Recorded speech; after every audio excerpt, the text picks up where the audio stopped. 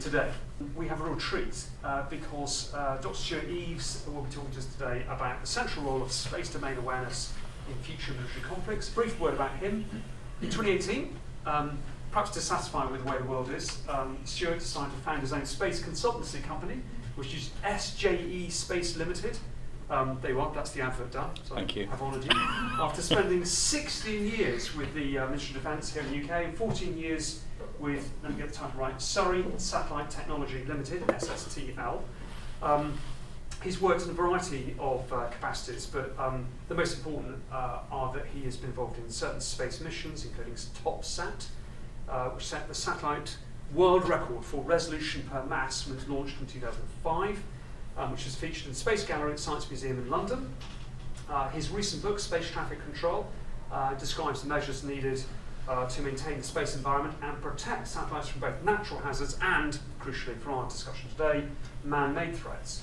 He serves on the advisory panel for the ESA Space Safety Programme. He's a founder of Geonosis, Network on Sustainability in Space. He's been involved in a diverse range of media activities, which we've been talking about, and all aspects of space, including most recently this SSA warfare, which you're going to hear about today, and has previously been a recipient of the Arthur C. Clarke Award for Space Education and Outreach. Arthur C. Clarke was at a college that I taught at for 10 years. We didn't really talk about that lunch, but he's a great, was a great friend. Stuart has an MSc in astrophysics and a PhD in satellite constellation design, and has been a fellow of both the Royal Astronomical Society and the British Interplanetary Society for more than 25 years. Stuart, thank you very, very much indeed for coming to talk to us about space situational awareness. Thank you very much indeed, Rob. Good afternoon, everybody. So I was invited to put together a paper on this topic for the Freeman Institute, which is a spin-off from King's College in London. And I received quite a number of invitations as a result, one of which was from Rob to come and talk to you this afternoon. So the phrase space situation awareness is a term that's been around for quite a while. It's basically how do we figure out what's going on in Earth orbit, and it refers particularly to the man-made stuff that's up there. The US have recently started using a phrase, space domain awareness, which I think is intended to be slightly broader in that it's intended to include the natural space environment, i.e. stuff that the sun is doing, etc. I'm going to stick to space situation awareness largely today because I'm going to be talking about the man-made stuff that's going on up there, the deliberate and military things that are happening in space. And particularly I'm going to talk to the issue of how space is being militarized and things are starting to change in space. Satellites are now potentially going to need design features that more conventional weapon systems like aircraft and ships and land vehicles have had for a long time. Spacecraft historically haven't been equipped with those things, but I hope to convince you this afternoon that they really need to be. So I wanted to start with an analogy, so we can have a debate about the first bullet about exactly when the air domain became pretty central to winning wars. But I think after the Second World War, it became generally acknowledged that aircraft were really important. Air superiority was a thing. During the war, aircraft were targeted with relatively unsophisticated weapon systems like flak, and they dropped chaff in order to try and confuse the radars that were trying to get a lock on them.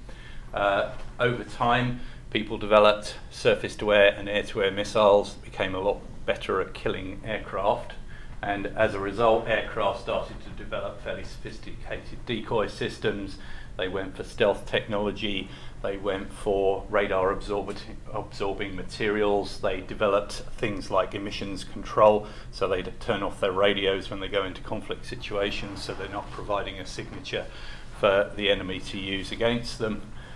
And my analogy is that I think all of these things are increasingly true for the space domain. So since the time of probably the first Gulf War in about 1990 or thereabouts, satellites have become pretty central to war winning. Satellites have definitely become the targets of increasingly sophisticated weapon systems. And we have seen over the weekend the Russians have tested an anti-satellite weapon and blown up one of their old defunct satellites in low Earth orbit. But we've seen that sort of activity from the US, from China, and from India. So there's at least 4 nations that have kinetic anti-satellite weapons, and there are a bunch of other, perhaps not quite as catastrophic threats out there. Signals jamming, the use of lasers to dazzle sensors, etc. All of these things now exist. And so the 2 analogies for the first 2 bullets exist for space, and my argument is that satellites now need to start doing the sort of things that have been true in the air domain to protect themselves against those increasing threats. So I thought I would include a picture here of a satellite employing SSA warfare techniques to try and avoid being seen. If you can't see the satellite, that proves it's working then, doesn't it? Obviously I've slightly cheated here. I've just put a picture of a space field up, but this is the sort of scenario that we are actually going to find ourselves faced with, because as I'll explain in a minute, we're actually not all that great at space situation awareness at the moment. And if satellites start trying to hide from us, it's going to get a lot worse. So I've coined the term space situation awareness warfare. And it's an issue for people like me because I've spent, as Rob explained in the introduction, quite a bit of my time over the last few years trying to make space a safer place. There is an awful lot of debris up there, some of which has been created by deliberate anti-satellite weapon engagements, quite a lot of which has been just created by random collisions between pieces of debris. So space is a congested place already, and satellite designers are already having to think quite hard about which orbits they use. So if we get into a situation where satellites are deliberately trying to make the job of tracking much harder, we're going to have a lot of sort of ghost objects up there that are whizzing around but we can't see, and that's going to make it much harder to achieve what I refer to as space traffic control. You may also see the phrase space traffic management coming out of the United States. There are different definitions available for those terms. My definitions are the following: that space traffic management is what's happening largely at the moment. It's a series of gentlemen's agreements between various nation states and various commercial operators to try and play nice and keep out of each other's way. But it's not legally binding, and there are no legal consequences if you don't follow those agreements. Space traffic control, which was the title of my book, is where I think the lawyers get involved, and there are actually internationally binding regulations about what you do in space, and there are legal consequences if you don't follow them. So I don't know if you've come across the phrase navigation warfare. I first encountered it in the mid-1990s. There are, in US doctrine at least, 3 principles of navigation warfare. You want to be able to continue to navigate yourself. You want to deny the ability to use precision navigation and timing to the opposition. And because there is so much dependence upon those signals and services from satellites, the other aim of navigation warfare is to try and avoid causing considerable disruption to things like financial markets and to aircraft navigation and to ship navigation by modifying the navigation services outside a particular theatre of operation. So the idea is to try and limit whatever you do in the navigation warfare sphere to the particular area of a conflict. Not obviously easy to do, but you can see that the sort of general idea of, say, switching off certain signals that you think the enemy might be exploiting, if you were to switch them off in a permanent fashion, would potentially influence a lot of people outside the theatre of operations as the satellites orbit the Earth. So that's not an acceptable solution. And I've adopted a similar set of principles for space situation awareness warfare. You want to maintain a good knowledge of what's going on in the space environment yourself. You potentially want to degrade your adversary's understanding of what's going on up there, especially when you're trying to do things. And because there are all these dependencies on space systems, you want to try and do things that aren't going to affect all the other uses of space in the civil and commercial domains. So how do we find out what is going on up there at the moment? Well, we have large radar facilities that are generally used to track objects that are in what I'm going to refer to as low Earth orbit. So if you haven't come across the definition before, low Earth orbit is typically from about 500 kilometers, which is roughly the altitude at which the atmosphere is thin enough to maintain a permanently stable orbit, up to a little over 1,000 kilometers. There's then a region where the Van Allen radiation belts dominate, where you don't find too many satellites. There is then medium Earth orbit, which is about 3 Earth radii away. That's where you'll find most of the navigation satellites. And then geostationary orbit, probably abbreviated in here as GEO, is about 6 Earth radii away from the planet. And that's where you'll find a lot of the communications and some of the other military satellites. So the low Earth orbit stuff tracked by radars, because the ranges are not enormous and you can get a decent radar return. For higher orbit stuff, the medium Earth orbit satellites and the geostationary satellites, typically the tracking is done optically, quite a lot with passive optical telescopes, a few infrared ones, not so many of those, and just occasionally laser ranging facilities, like this is the one at Hurstmonceau down in Sussex, where you actually transmit a laser beam and measure the time of flight of your laser pulse in order to measure a range to a satellite and generate an orbit for it.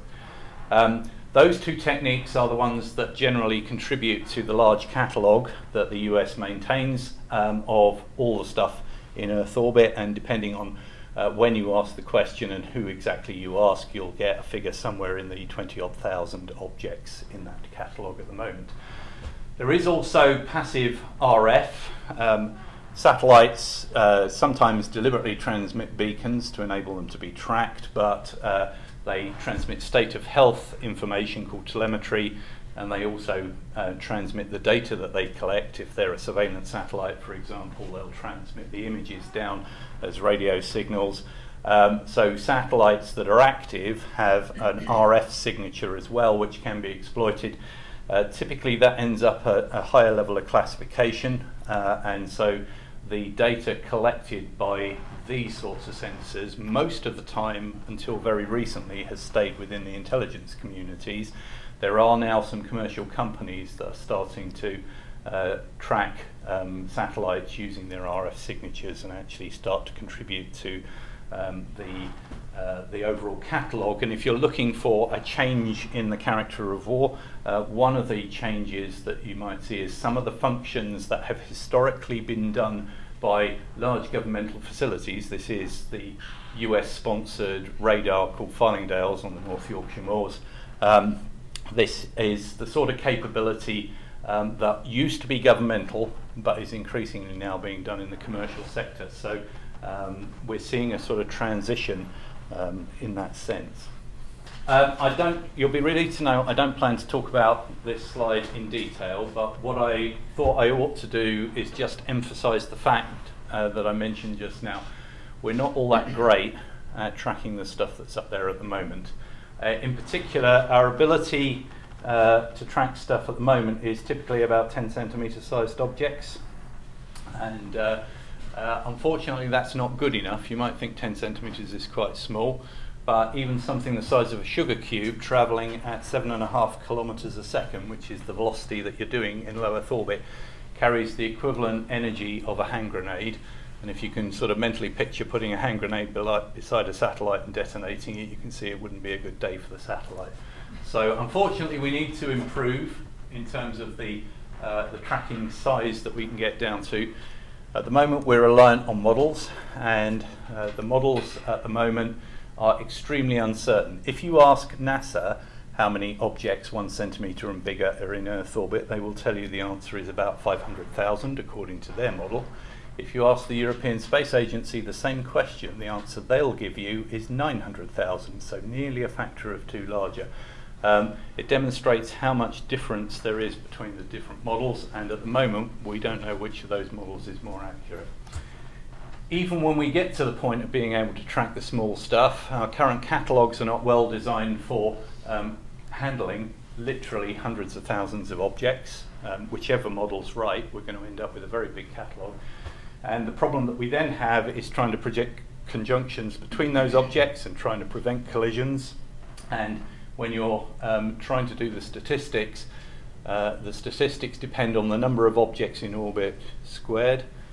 So you can see that as the number goes up, the problem becomes computationally very intensive. And the final point, which I'll return to a bit later, is that we don't have a very synoptic system. The sensors that we rely on are largely ones that were put there in the time of the Cold War. They were designed to look at Russian ballistic missiles coming over the poles as their primary function, so things like Fylingdales. It's not a space tracking radar, it is a ballistic missile warning radar. And the idea is that it will tell us if the Russians fire something in our direction. That's its main task. And its ability to sort of be used as a space surveillance sensor is only incidental, and I'll explain how that works a little later. But you know, there are, as you can see, a number of other things that mean we're not very good at space situation awareness at the moment. And as I say, I think it's going to get worse. So, how do you actually implement space situation awareness warfare? Well, there's various things that you might do to try and modify the satellite signatures, so make it harder for the radars and telescopes to actually see you. You may modify the way that you operate the satellite so that you take your adversary by surprise. Your satellite is perhaps not where they expected or not demonstrating the signature that they expected. And then in theory, and this is based on the sort of things that happen in the air domain, you could potentially try to do active things to actually counter the adversary's space surveillance sensors. So you might think that sounds a little on the extreme side, but if you think about the air domain, if you were to come up with a design for a modern fast jet, for example, for the military, and you didn't have radar warning receivers and some sort of countermeasure that depended on detecting a hostile radar illuminating and potentially firing a missile back to take out the radar, you would be laughed at, because they are standard fits on military aircraft these days, and conceivably satellites may start to rely on such technologies in the future. So let's talk a little bit about signature modification. So this is allegedly an illustration of a thing called MISTY, which the US launched some years ago. In theory, what it's supposed to be doing is acting as a sort of shield for the rest of the satellite here. This bit points down towards the Earth and in theory makes it very hard for radars to track. So, well, yeah, okay, you may be able to do that. You'll have to get the design of this shield, RF shield, correct, because potentially the satellite has to do something useful to be worth putting in orbit. It then has to transmit the data that it's collecting down to the Earth. So at least somewhere in the RF spectrum there must be a window for the satellite to actually talk to the Earth. Potentially it's got to have sensors in there that can see that through that shield, for example, if it was trying to take pictures, for example, at optical wavelengths, potentially something might have to get through. So it's quite hard to work out how shields like this would actually work out very well in practice. You might think, well, you know, space is black, why don't we just paint the satellites black? The answer to that is a sort of Cinderella subject for satellites designers, which is that thermal control is really important to a satellite. You put a satellite in Earth orbit, it's in the full glare of the sun with no intervening atmosphere. So the external surfaces of a satellite, when it's in the sunshine, will get to over 100 degrees Celsius. When it goes into the Earth's shadow in low Earth orbit, it'll start to cool down. It may have cooled down to perhaps -20 just before it comes out of the Earth's shadow. So a large temperature change in a relatively short period of time. A satellite in low Earth orbit takes perhaps 90 or 100 minutes, so just over an hour and a half to go around the planet. So in about half that orbit time, maybe 30 to 40 minutes, you're seeing over 100 degrees of temperature change. But importantly, at the end of that time, at -20 degrees Celsius, for example, you are still a long, long way above the thermal background of space, which is at 3 Kelvin, and you're at 350 odd. So I can remember having a conversation with a guy who designed infrared sensors for air weapons, and he said, "I really wish I had your problem, Stuart." He said, you know, my signal to noise is, you know, trying to detect the subtle differences between an aircraft temperature and the background temperature of the sky, and there are only a few degrees difference sometimes, whereas, you know, you've got hundreds of degrees of temperature difference. So we could try painting it black, but the satellites will overheat, and we need to maintain that thermal signature because we need to keep the satellites typically at around room temperature for the electronics to work properly. So there's quite a lot of insulation that has to go on between the external surfaces and the interior electronics so that you don't cycle them through that 100+ degrees every 90 minutes. And thermal control and being dark in the infrared is really tricky. And as I mentioned just now, it's really difficult sometimes to imagine how you would actually operate the satellite if it had some sort of stealth technology stuck on the front like this, because the stealth technology has to be between the satellite and the ground, and that's generally the satellite is looking to do something down to the ground. I mean, there are, you know, satellites that have inter-satellite links and talk to other satellites, but in general, the target of interest is on the ground. So you've got to be trying to put your stealth in between you and the stuff you're actually trying to observe, and it gets in the way. So perhaps you could try and modify your RF signature to make the targets harder to see. So there are a variety of ways that you might try and do that. As you go up in frequency, typically the beam width of communication signals comes down. So we've seen an evolution up in frequency. We're now at typically tens of gigahertz for the communications frequencies we use, and the beam widths are much more narrow. And what we've seen as a result is that satellites, especially in geostationary orbit, but also elsewhere, are starting to get uncomfortably close to other satellites. The US, China, and Russia all have surveillance assets in geostationary orbit that are getting uncomfortably close to other people's satellites. And the principal reason is to get close enough that they're actually in the beams of these relatively narrow high-frequency signals. You can do other clever things with your RF signals. You can basically apply a spreading code and actually spread your information across the entire bandwidth that the satellite can transmit and potentially sit below the noise floor. And if the receiver knows the code that you've used, you can invert that process and recover the signal. Potentially that makes you harder to see in the RF sense. Rather than just going up and down from the satellite, you might have signals that come up to the satellite and then get relayed across to another satellite. Mention of Arthur C. Clarke just now. This is from the original paper that he wrote, sort of popularizing the idea of geostationary satellites in 1945. And you know, he clearly was thinking a long way ahead. He's not just thinking about the signals going up and down to the satellites. He's got this large equilateral triangle where the satellites are talking to each other, and you can do that to try and make your signals harder for your adversary to spot. And you could get out of the RF domain altogether and start using laser inter-satellite links, and that's also starting to happen. So this is the European Data Relay Satellite here. There are various subscriber satellites in low Earth orbit that transmit information up on laser links, and obviously a laser beam is very collimated, so it's very difficult for an adversary to actually intercept and exploit your communications if you're using lasers. Satellites are actually getting harder to see almost organically, and that's because the improvements in electronics technology and optics has led to satellite sizes decreasing.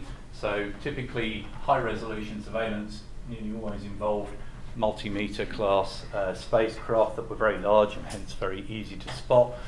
Satellites are getting smaller and smaller, some of the ones on the left-hand side there are admittedly not delivering quite the same quality of imagery, but there are an awful lot of them, so they are proliferating, and that's another way of achieving resilience, but they are certainly getting much smaller. So the satellites are getting closer to the limit that we can reliably detect. So these sort of so-called CubeSats, a weight of 5 kilograms corresponds to typically 10 centimeters by 10 centimeters by maybe 30 centimeters would be a 3U CubeSat. So something about the size of a shoebox, and it's generating sort of militarily relevant data at 3 to 5 meters spatial resolution. And you know, the company that are launching these things, called Planet, have launched over 150 of them now. So one of the things that you might choose to do is the sort of technologies that have been employed in the air domain historically. I mentioned MCON earlier, so basically when you think your satellite might be in view of an enemy listening post, you might choose to turn off its transmissions and just transmit data down when you think you're in a more safe location in space. You might modify your frequencies. War modes are a standard thing in military communications already. Various different systems have the ability in a time of crisis to switch to a new frequency. Potentially we could do that with satellites. There is a sort of limitation here in the sense that there are international agreements managed by the International Telecommunications Union that try to stop interference between satellites. So the idea is that before you launch your satellite, you register the frequencies that it will transmit, and you basically tell the world what you're going to be doing. And if nobody objects, then you're able to launch your satellite and use those frequencies, hopefully without interference to anybody else. If you were deliberately to bypass that system to create war modes that, you know, where you had frequencies on the satellite that you hadn't told anybody about, in theory you can do that technically. In practice, what that might result in is some level of interference if you haven't coordinated your frequencies in advance. You could try using novel orbits. One of the challenges that we have, as I mentioned earlier, is that all the major radars are well up in the northern hemisphere to see the Russian ballistic missiles. All of these other tracking sites down closer to the equator are largely telescopes that are used to track the high orbit satellites. So there have been occasions, including a launch that came out of Japan back in 1995, which was never tracked. It went round the Earth 2.5 times. It was a bit of a launch failure. The rocket underperformed, but the people of Ghana got a surprise when the satellite re-entered over their country.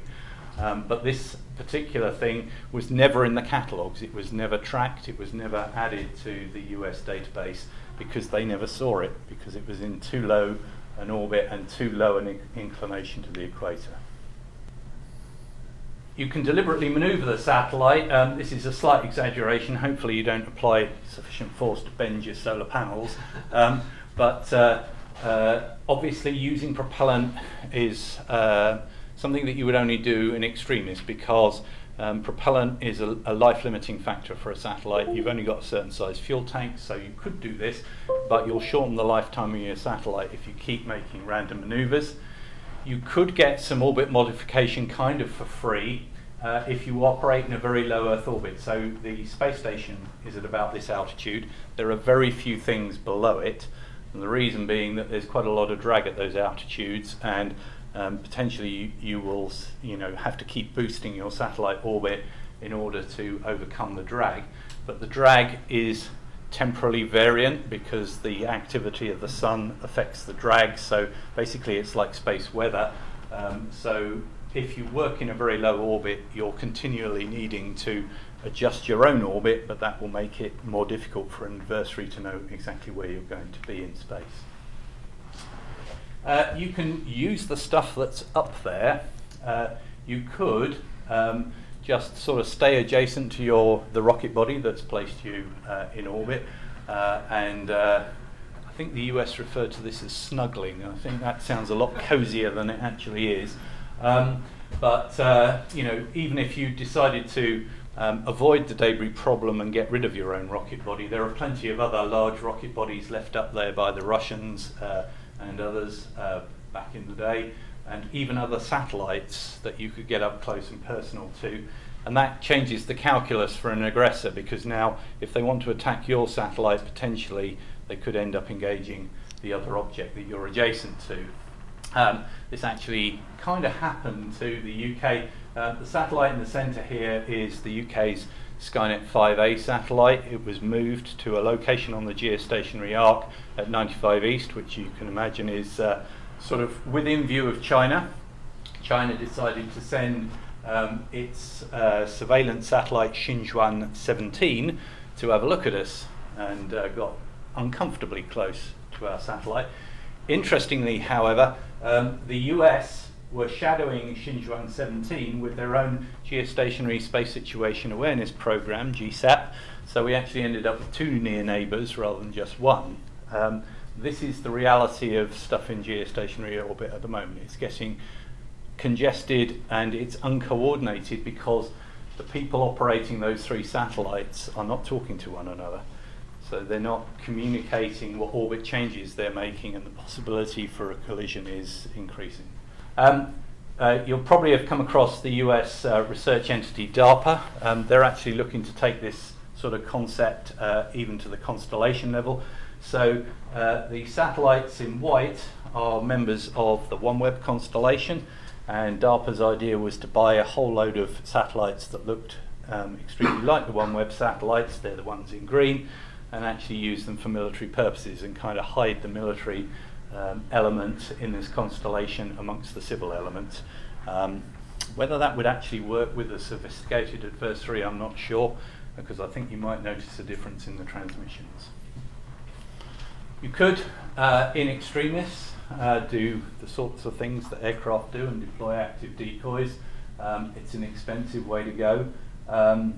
It's also quite difficult to maintain a decoy that you've deployed, because especially in low Earth orbit the drag on the satellites would be different, because they would have a different area to mass ratio and they would tend to drift apart.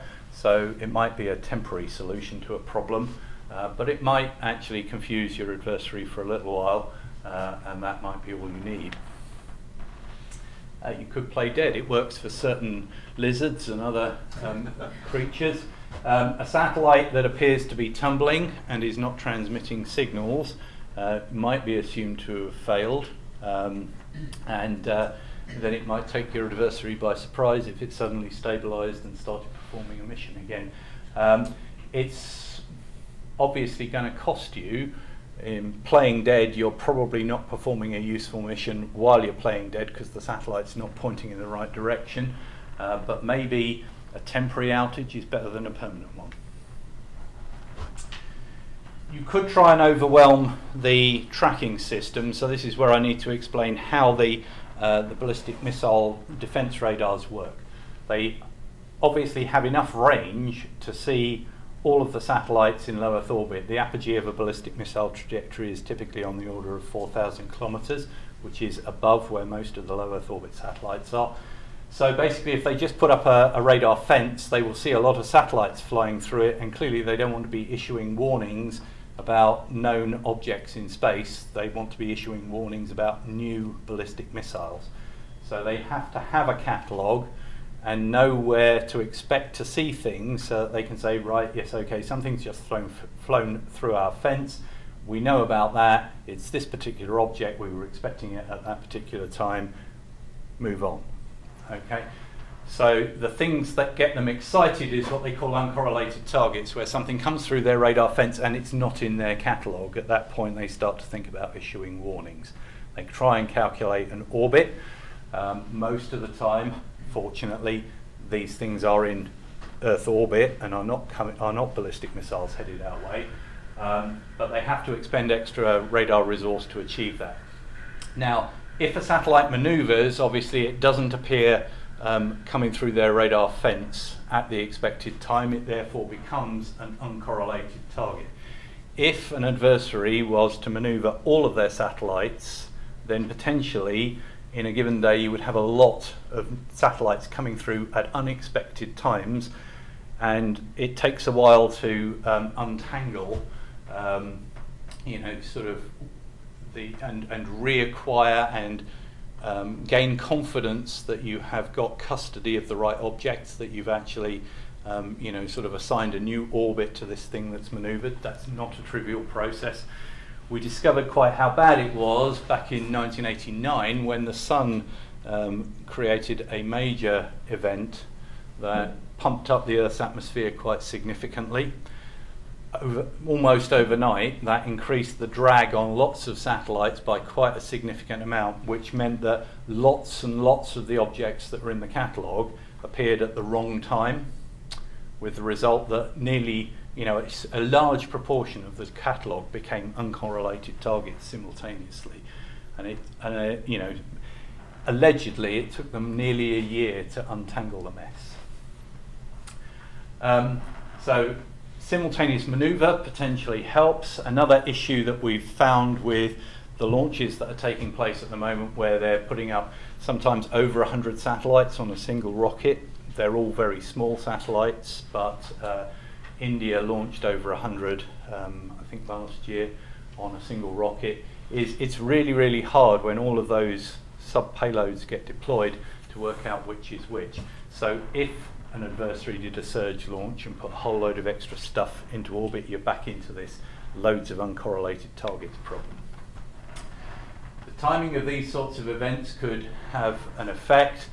So if you did actually choose to do lots of maneuvers or lots of launches at a time of high solar activity, you can almost guarantee that people would get very confused, because they'd have a lot of natural uncorrelated targets as well as all the new stuff that you've chosen to give them as a problem. The cyber threat potentially applies here, because we have this catalogue that I was talking about. It gets passed around the world. In theory, if somebody could get access to that database, they could erase or move things in it, which would potentially complicate matters. So the integrity of that database is an important thing to preserve. There is the possibility for deception techniques. If you've read any of this sort of history of the Second World War, it's quite astonishing how much effort was put into deception techniques. You could do that in the space domain.